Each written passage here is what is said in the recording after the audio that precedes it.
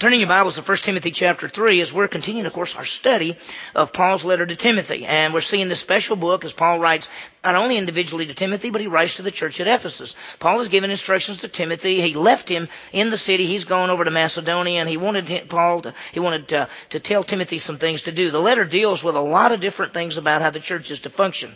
Instructions on leadership and dealing with false teachers, relationships within the body, and roles of women and men, and so much more. Well, this morning we actually see the purpose that he writes the letter. Paul wanted the people to know how to conduct themselves within the body, and that's the key for us as well. We need to know how we as a local church are supposed to function.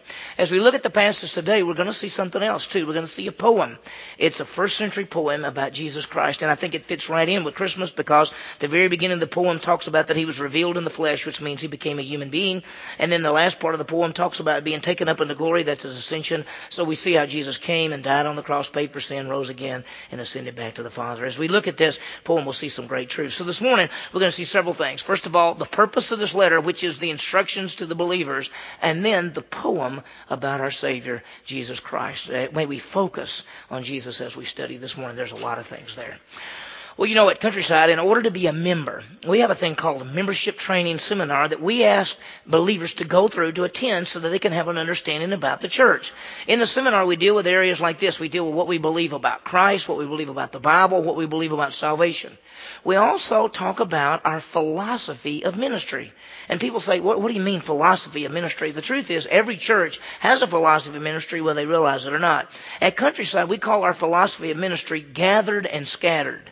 See, we see our body coming together, that's gathered, and then we see ourselves going out into the community, that's scattered. And what we find out is this, as we gather for worship and training. We come together on a Sunday morning or Sunday night or a Wednesday night or a small group or something. We gather together to worship our Savior, Jesus Christ, and then to be trained and equipped to serve Him. Then we scatter. We leave here and we go into the community and we scatter for evangelism. It is important that we as believers know what we're supposed to do as a church, as a local body, as we gather and scatter. Well, in our passage this morning, Paul reminds Timothy that he wrote this letter so that believers would know what they are to do when they come together, when they gather in that sense. We want to be encouraged from this passage and this study. Well, let's begin. As we begin, I want to remind you of where we are. Paul has just dealt with the whole issue on leadership. In fact, all of chapter 3, beginning at verse 1 through verse 13, deals with leadership. He deals with characteristics of elders and deacons. They're mature men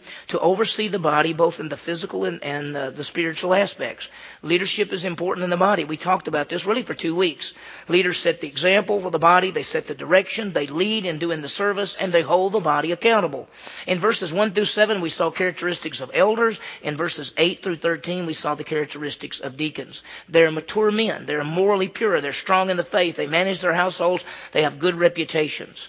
Well, from that, as we continue, Paul then gives us the purpose for the letter and the poem. So let me give you this. I want to show you. This is how we break it down. In verses 14 and 15 this morning, we see Paul's purpose. He says he wants them to know what they're to do, how to conduct themselves in the body. And then the second part we'll see is the poem about Christ. And there are 6 statements about him, and we'll see that as we go through. So it's pretty good. Let's start with the purpose. Look what he says, verses 14 and 15. He says, I'm writing these things to you, hoping to come to you before long. But in case I'm delayed, I write so that you will know how one ought to conduct himself in the household of God, which is the church of the living God, the pillar and support of the truth. So simply put, Paul says, I'm writing this letter so you'll know what you're supposed to do as a body of believers, as you come together, as you scatter out, what you're supposed to do. Notice he says, I am writing these things. What things? Well, we've already seen that he talked about false teachers. He talked about being faithful. He talked about prayer in the body. He's talked about the role of women. He's talked about the characteristics of elders and deacons. And that's just the start. That's just through the first 3 chapters. When we come back, now next week we're going to do a couple of Christmas messages. And when we come back from Christmas, we'll start back in chapter 4. And in chapter 4, 5, and 6, he's going to continue to give information about how to conduct themselves. That's the bottom line. He says, this is what you're supposed to do. Now he says this, I'm writing these things to you. Now he's writing to Timothy. Remember, he's not only writing to Timothy individually, but he's writing to this church. And the church is Ephesus, because if you go back to the very beginning of the book where Paul says, when I left to go to Macedonia, I urge you to stay at Ephesus. You ever thought about this church? It's a very incredible church that he's writing to. In the first century, when Paul left, Macedonia is, of course, Greece, and the church at Ephesus is in modern-day Turkey. And at that time, it was probably the most important church that there was. Besides Jerusalem, which was the mother church, Ephesus was incredible. If you may not realize this, but the church at Ephesus had 3 biblical letters written to it. You may say 3 letters written to it. Well, we all know the book of Ephesians. That's the letter to Ephesus. But we realize that 1 Timothy was written to the church at Ephesus because Paul said, stay there. Here's the information for this church. And then if you also remember in the book of Revelation, in the first 3 chapters, there are 7 churches mentioned. One of those churches that has a letter is the church at Ephesus. So this church was amazing. Now, it was very strong.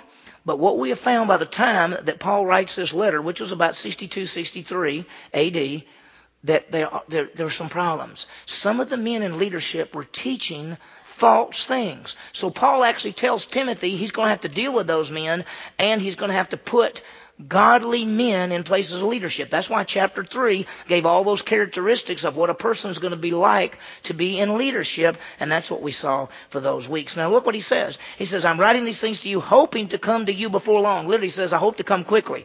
Paul doesn't know when he'll get back, but that's the plan. He wants to come. He's been in Macedonia. He wants to come back. Now, here's the plan. I'm writing these things to you, hoping to come to you before long, but in case I am delayed. Some of our Bibles say, if I am delayed, and it's a third class if in the Greek, which means if, and I don't know if I'm going to be delayed or not. I'm not sure, but if I don't get back there, I write so that you will know how one ought to conduct himself in the household of God. He says very plainly, I'm writing this letter so you'll know what to do. We look at a letter like this. In fact, the truth is the whole New Testament, in fact, the whole Bible as a whole is written for our instructions. This letter was written to a church to say, this is what you do. This is what you do about false teachers. This is what you do about prayer. This is what you do about the women. This is what you do about leadership. This is what you do about this. And he goes on and on. So he's telling us things on how we know how to operate, you might say, the church. And so he says, I'm writing these things, but in case I'm delayed, I write so that you will know how one ought to conduct themselves in the household of God. Now, the word conduct is an unusual word. It literally means up and down. It has an idea of up and down and in and out. He's saying in all the movement that goes on within the body of Christ, within the church, he says, I'm writing this so you'll know how you're supposed to do these things. He's been dealing with false teachers. He's been dealing with teaching. He's been dealing with elders and deacon and women's roles, all of these things. He says, I want you to know how this functions. Now, notice something I think is important. He says, but in case I'm delayed, I write these things so you'll know how one ought to conduct himself in the household of God. When he says the household of God, he's not talking about a building. In fact, in the first century, they met usually in homes. They met in smaller groups, and then sometimes they'd come together in a bigger building, all of them, but they met mostly in smaller homes. So when he says household, he's talking about believers as a family. Now, sometimes there's confusion when you say church. See, some people, when you say the church, they think of a couple things. They think of church as an event. Like, did you go to church today? Or we had church today. They think of that as an event. Sometimes people think of the church as a building. They say things like, where is your church? What they're really meaning is, where is the building that your church meets? Because the church actually are the people. The church is the body of Christ. The church is those who have trusted in Jesus Christ as Savior. This is just a building. And by the way, listen, this is not a sanctuary. Many of you grew up in churches and places that call this a sanctuary. Sanctuary is the dwelling place of God. What, do you not know your body is the temple of the Holy Spirit who's in you? You're not your own. You've been bought with a price. Therefore, glorify God in your bodies. You are the sanctuary of God. 1 Corinthians 6, 19 and 20. This is an auditorium. This is a building. You are the church. You are the body of Christ. You are the believers. So he says this. He says, I wrote these so that a person will know how to conduct himself in the household of God. And he's not talking about the building. He's talking about the church as a family. The church as believers are seen as a family of God. And I want you to think about that. You realize that when you believe in Jesus Christ as Savior, you're in the family of God. In fact, God is our Father. Now, I want you to understand something. God is not the Father of all people. God is the Creator of all people, but He's not the Father of all people. When people say the fatherhood and the brotherhood of man, no. Jesus Christ died for us, paid for sins. When we believe in Him, we become a child of God, and God becomes our Father. So think about it that way. He's our Father. We're children of God. John 1:12, as many as received Him, to them He gave the right to become children of God, even those who believe in His name. So we become children of God, and in reality, we're like brothers and sisters. That's why the Bible talks about brothers and sisters and all that, because the Bible looks at the church, the believers, as a family. God being the Father, we being brothers and sisters. And he says, I want you to know in this household how things function. Now, the truth is, sometimes it always doesn't function great, and sometimes we rub one another the wrong way. I found this poem the other day. Listen to this. It says, to live above with saints we love, that will be such glory. But to live below with saints we know, well, that's another story. And it's true, right? Because we all rub each other sometimes the wrong way. That's in families. Brothers and sisters sometimes don't get along. Sometimes in the body of Christ, this household is the same way. But what we do is we love one another. And as 1 Peter 4:8 says, let love cover over a multitude of sins. That's what we're supposed to do. So it's very powerful. 1 Peter 2:5, you know what it says? It says that we as the believers are a spiritual house, a spiritual family, so to speak. We are the church, the body of Christ. It's so powerful. Now, with that in mind, I want you to think about for a second that the church is not a building, it's the people. And that what are we supposed to do? How are we supposed to function? Well, I told you already a little bit, but look at this. We function in a twofold way. We gather and scatter. Now think about this. We gather, we come together for worship and training. That's whether it's a Sunday morning, Sunday night, Wednesday night, Sunday school. We gather together for worship and training, and then we scatter. We leave this place. We go back into the community with the salvation message.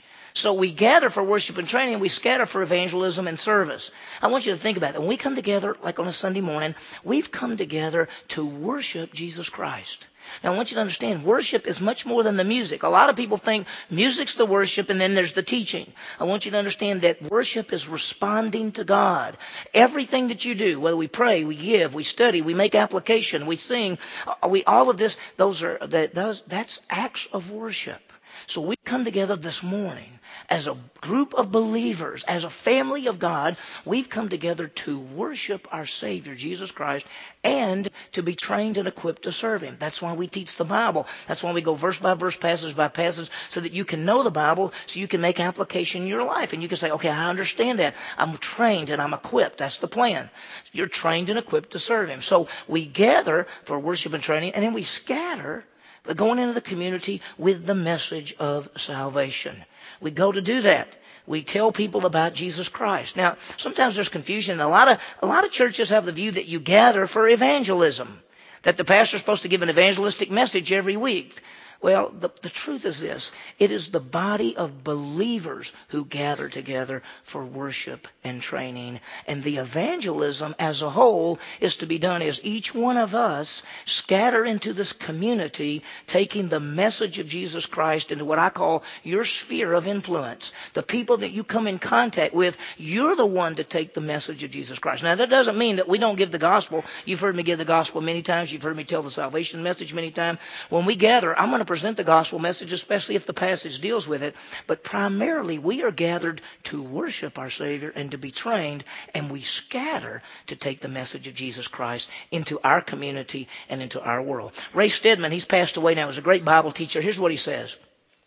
He says there is a most damaging concept to the effectiveness of the church. Many have the idea that the business of the church is to get the non-Christian to come to the meeting. No, the ministry is to take the good news to where the non-Christian is. We gather for worship and training. We scatter for evangelism. And we do that. So we think about it. Why are we here this morning? We've come, each one of you who knows Jesus Christ as Savior, you've come to worship Jesus Christ, whether it's through your singing, through your giving, through your praying, through the study of the Word of God and making application.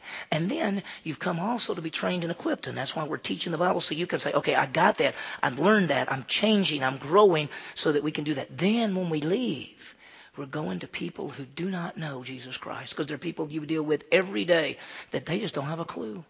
They don't have a clue. They don't know it's faith alone in Christ alone for eternal life. Cindy LaFavor writes in USA Today, here's what she said. So many churches are attempting to please the consumer. high-tech entertainment, daycare, self-help groups, no plea for money, no Bible thumping. From California to Maine, we have happy customers eating up fast food religion. We are here. Our purpose as we come together, worship, training, we scatter. Our purpose is to be ambassadors for Christ, taking the message of Jesus Christ. So he says, listen, I'm writing these things to you, hoping to come as quickly as I can, but if I get delayed and I don't get to come, I write so that you'll know how to conduct yourself in the household, in the family of God. And then he goes on to say, which is the church of the living God, the pillar and support of the truth. He calls it the church of the living God. By the way, the church literally is the Greek word ekklesia, which means the called out ones. See, we were dead in trespasses and sins. We were in a fallen world. And when you trust in Jesus Christ as Savior, he calls you out of this world and places you in the body of Christ and places us in the family of God. So we're the called out ones. So he says, I want you to know how to operate in the household of God, which is the church of the living God. Not idols, but the living God. And then it says the pillar in support of the truth. Now, the word pillar means to hold up something, and support has the idea of basis. The church, the body of Christ, us, the family of God, we have the truth of God's word. We have the truths of how people are to live. We have the truths of salvation. John 17:17 says, thy word is truth. We are the salt and the light in this community. Think about it. As each one of you go out these doors, you go out with the great message of Jesus Christ. Listen to this. Vance Havner wrote this because, he's passed away as well. He lived to be, I think, 90. He was 98 years old and still preaching, still doing that. And here's what he said. He said, in other days, people chose a church based on doctrinal convictions. Now that most churches don't stand for the truth, people choose churches based on social reasons. That is amazing. And I talk to people and they talk about going to church, and I say, do you believe what that church believes? And you know what some people say to me? It doesn't matter what they believe. We don't go to church for what people believe. We go to church for the music. Or we go to the church because of the daycare. Or we go to the church because of this. Or we go to the church because my friend goes. But it doesn't matter what the church believes, as many people say. Listen, I think it does matter what the church believes, what the body believes. So Paul says, I'm writing so that you'll know how to conduct yourself in the household of God, which is the church of the living God, the pillar and support of the truth, the foundational truths that we're to uphold. The issues of salvation, the right from wrongs, lifestyle, future, priorities. As faithful members of the body, we are the basis of the truth. We give the truths concerning the person and the work of Jesus Christ, that he is the Son of God who died and rose again and gives eternal life to all who believe. We hold to the truths of salvation. I read a story recently about a man who went to Eastern Europe, and he was talking to a young girl there, and she asked him to describe the American church, and he was telling her about numbers and programs and buildings, and then she said, what difference does that make in the lives of the people?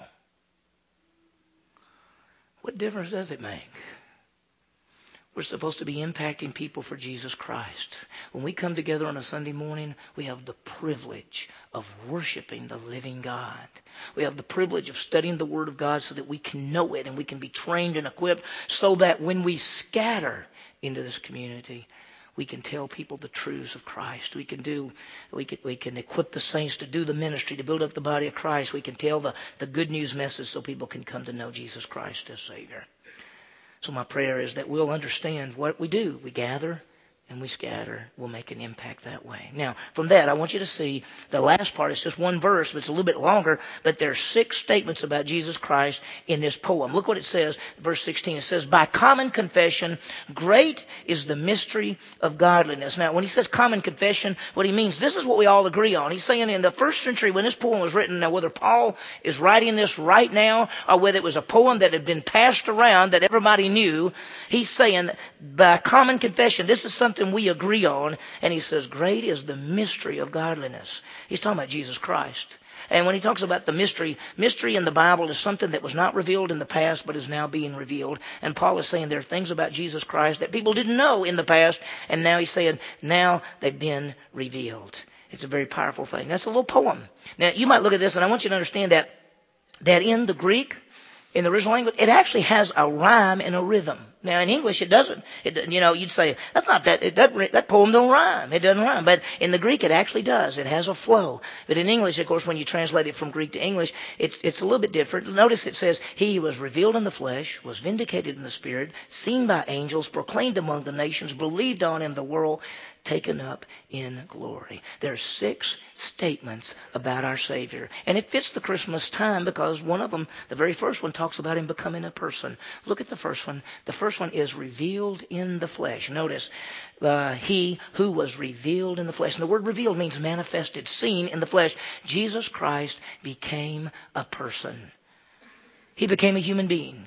Jesus Christ is the eternal God, and at a point in time in history, he left the glories of heaven and became a person. John 1:14 says, the Word became flesh and dwelt among us. John 1:18 says, we beheld his glory as the glory of the only begotten of the Father, full of grace and truth.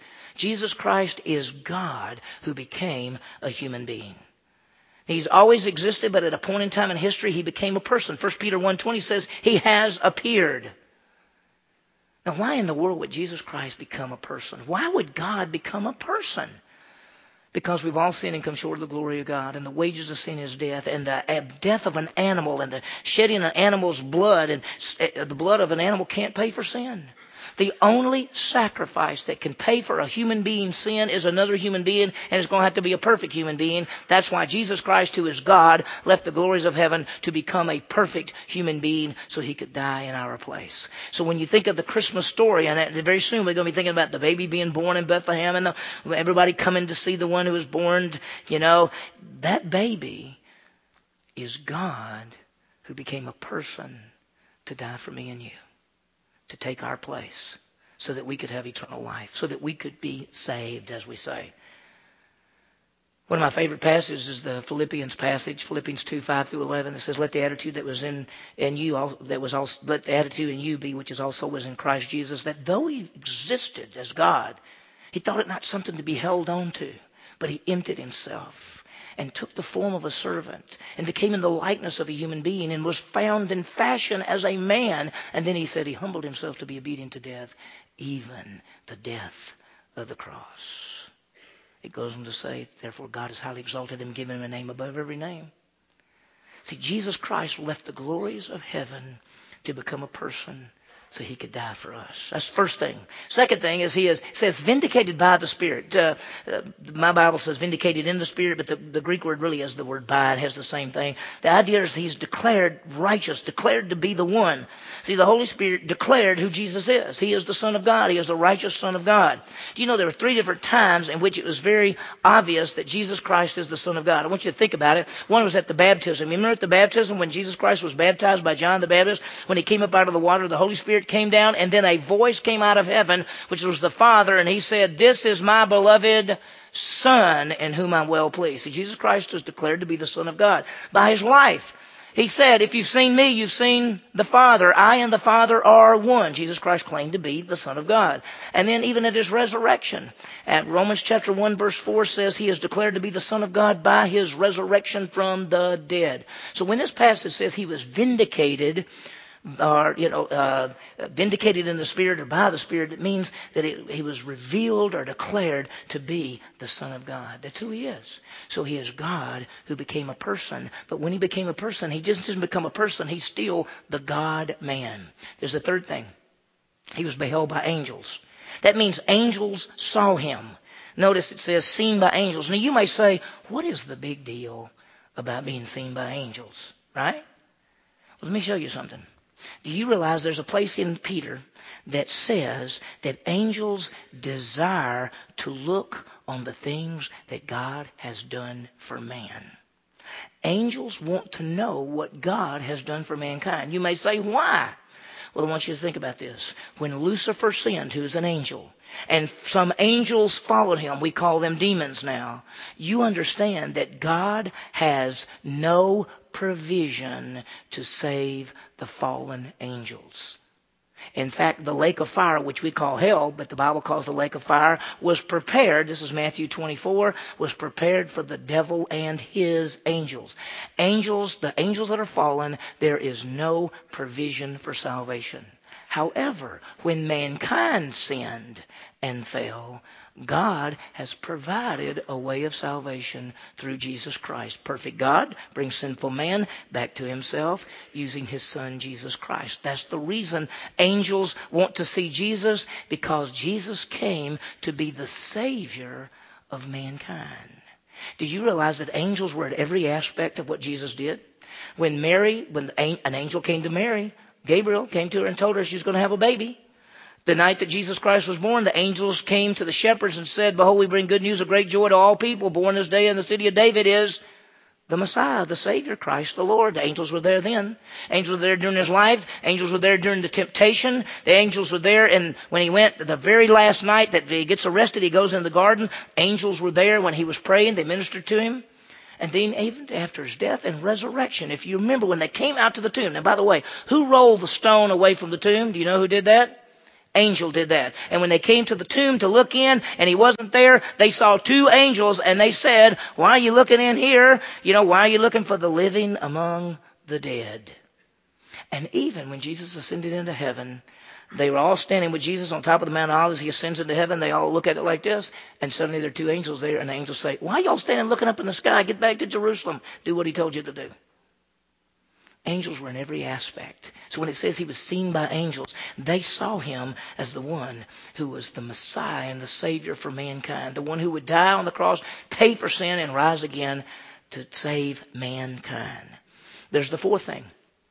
Proclaimed among the nations. And it's true that he is announced as the one who died and rose again. And the message, of course, began to spread from Jerusalem throughout the whole world. And by the time this was written in AD 63, 64, the message had already spread out to what we call the known world. In fact, Colossians 1:23 says it's gone to the nations. That message was that Jesus is the Son of God and he died and rose again, and whoever believes in him has eternal life. What is our commission? Matthew 28:18 through 20. It is to go to all the nations and make disciples. It is to spread the message to the whole world. Every one of us in this room have the privilege of helping fulfill this. We're to proclaim Jesus Christ, starting right here in this community and throughout the whole world. I love the next part. Look what it says. Believed on in the world. See, the response of the fact that Jesus Christ died and rose again and gives eternal life, the response is to believe in him. And many people have believed in Jesus Christ as Savior. John 1:12 says, "As many have received him, to them he gave the right to become children of God, even those who believe in his name." In John 17, verse 21, Jesus Christ sends them out and he says, "I send you out to the world so that they might believe." That's the truth. By the way, salvation is always by faith. It is always simply the gift of God. Ephesians 2:8-9 is by grace we are saved through faith, not of ourselves. It's the gift of God, not of works, lest anyone should boast. Salvation is always a gift. So he is God who became a person, who was declared to be the Son of God, who was seen by the angels, who was proclaimed throughout the whole world, who was believed in the world, and last but not least, taken up into glory. You know where Jesus is right now? He's seated at the right hand of the Father. On that last time on the Mount of Olives, Jesus was standing there with his apostles, and he left. He ascended into heaven right there, seated now at the right hand of the Father. And one of these days he's coming back to the Mount of Olives. That's called the second coming. When he comes the second time to come as the King of Kings and Lord of Lords, he comes back to the place that he left. Do not get that confused with the rapture. The rapture is Jesus comes in the clouds. He does not come to the earth. The very next event will be the rapture, in which Jesus comes, and all of us who know Christ as Savior will be taken off the face of the earth. That is not the second coming. Second coming, he comes to the earth, to the Mount of Olives. Right now, he is seated at the right hand of the Father, making intercession and being an advocate for each of us. He makes intercession when you pray. You pray, Holy Spirit hears your prayer, sends it to Jesus. Jesus at the right hand of the Father, Jesus tells. He is also your advocate. When you sin and you confess your sin, God can say he's faithful and just to forgive you. Why? Because Jesus Christ has already paid for all your sins. That's why he's there. That's where he is now. He has ascended, taken up into glory. So he is God who became a man, seen by the angels, announced to the world, believed, and taken up into heaven. Are we telling people this message? Do you tell people that Jesus is the Son of God, who died on the cross and paid for sin and rose again, has now returned to the Father, and that we should believe in him for eternal life? We have the privilege and responsibility of proclaiming these truths. What have we seen this morning? Purpose of the letter. how to conduct ourselves in the body. Second, we've seen a poem about the person and the work of Jesus Christ. Let me give you some applications. First one is this. Know how the church is to function. Know about leaders and leadership and characteristics and false teachers and prayer and dress and roles and men and women. Understand all that. Realize that we are a family. And that we gather and scatter. We gather for worship and training. We scatter to take the message in this community. So from now on, when you think about coming on a Sunday morning, say, I'm going there to worship my Savior. And as you give, and as you pray, and as you sing, and as you study, and as you make application, those are all acts of worship. And you're being trained and equipped, knowing the Word of God, knowing how it fits together, so that you can go into this community. You're scattered to take the message of Jesus Christ. It's very powerful. We're salt and light. Now let me ask you a question. Are you making a priority of gathering with fellow believers? Hebrews says, seek not to forsake the assembly of yourself as the manner of some is. There were people who say, well, it's just not really important. I had a guy today tell me it was really great. He just said, JB, this is the first time I've actually really understood exactly why we're supposed to come to church. People always say, go to church, go to church. Why do I go to church? To worship your Savior and to be trained and equipped to serve Him. So understand, make the priority of gathering and then make the priority of scattering. Go into this community with the message of Jesus Christ. Second application is know who Jesus Christ is and what He has done.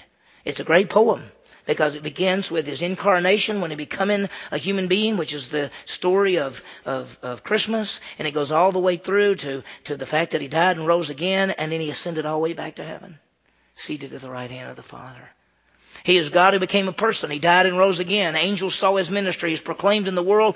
All who believe in Him have eternal life. And He is seated at the right hand of the Father. Here's what I hope. I hope that every one of you in this room, that you have believed in Jesus Christ as your Savior.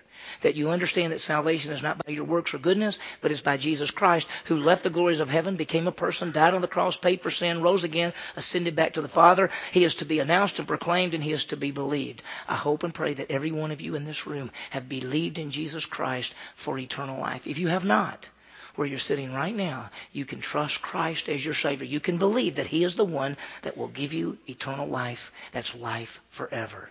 It's not walking down an aisle. It's not giving you life. It's not being baptized. It's not your works or goodness or righteousness. It is simply faith alone in Christ alone for eternal life. I hope and pray that all of you have trusted Christ, that we as believers, that will make the priority of gathering so we can worship and be trained, and a priority of scattering so that we can tell other people about Jesus. So as we gather for worship and training, may we also scatter to proclaim the truth of Jesus Christ to our community and our world. Let's pray. Heavenly Father, what a passage. Thank you for these great truths. Help us to know them, Lord, and make application. Thank you, Lord, that you written in your word how we're to function, what we're to do as we gather, as we scatter, as we take the message of Jesus Christ, as we equip the believers, as we worship our Savior. May we do that, Lord. Thank you for these believers. And then, Lord, thank you for the fact that we can realize who Jesus is, the one who died and rose again and gives eternal life. And thank you for that poem, Lord. And we want to be able to know what we believe and why we believe it so we can tell other people. Thank you, Lord, for a great morning. And Lord, we just think about the college students again, knowing that the exams start tomorrow. We just pray for them that they'll have time to study. They'll do a great job. They'll study the right things. They'll come to the study hall if they want to. They'll just do the very best they can do, and they'll give you honor and glory as they seek to live for you. Thank you for them, Lord. In Jesus' name we pray. Amen.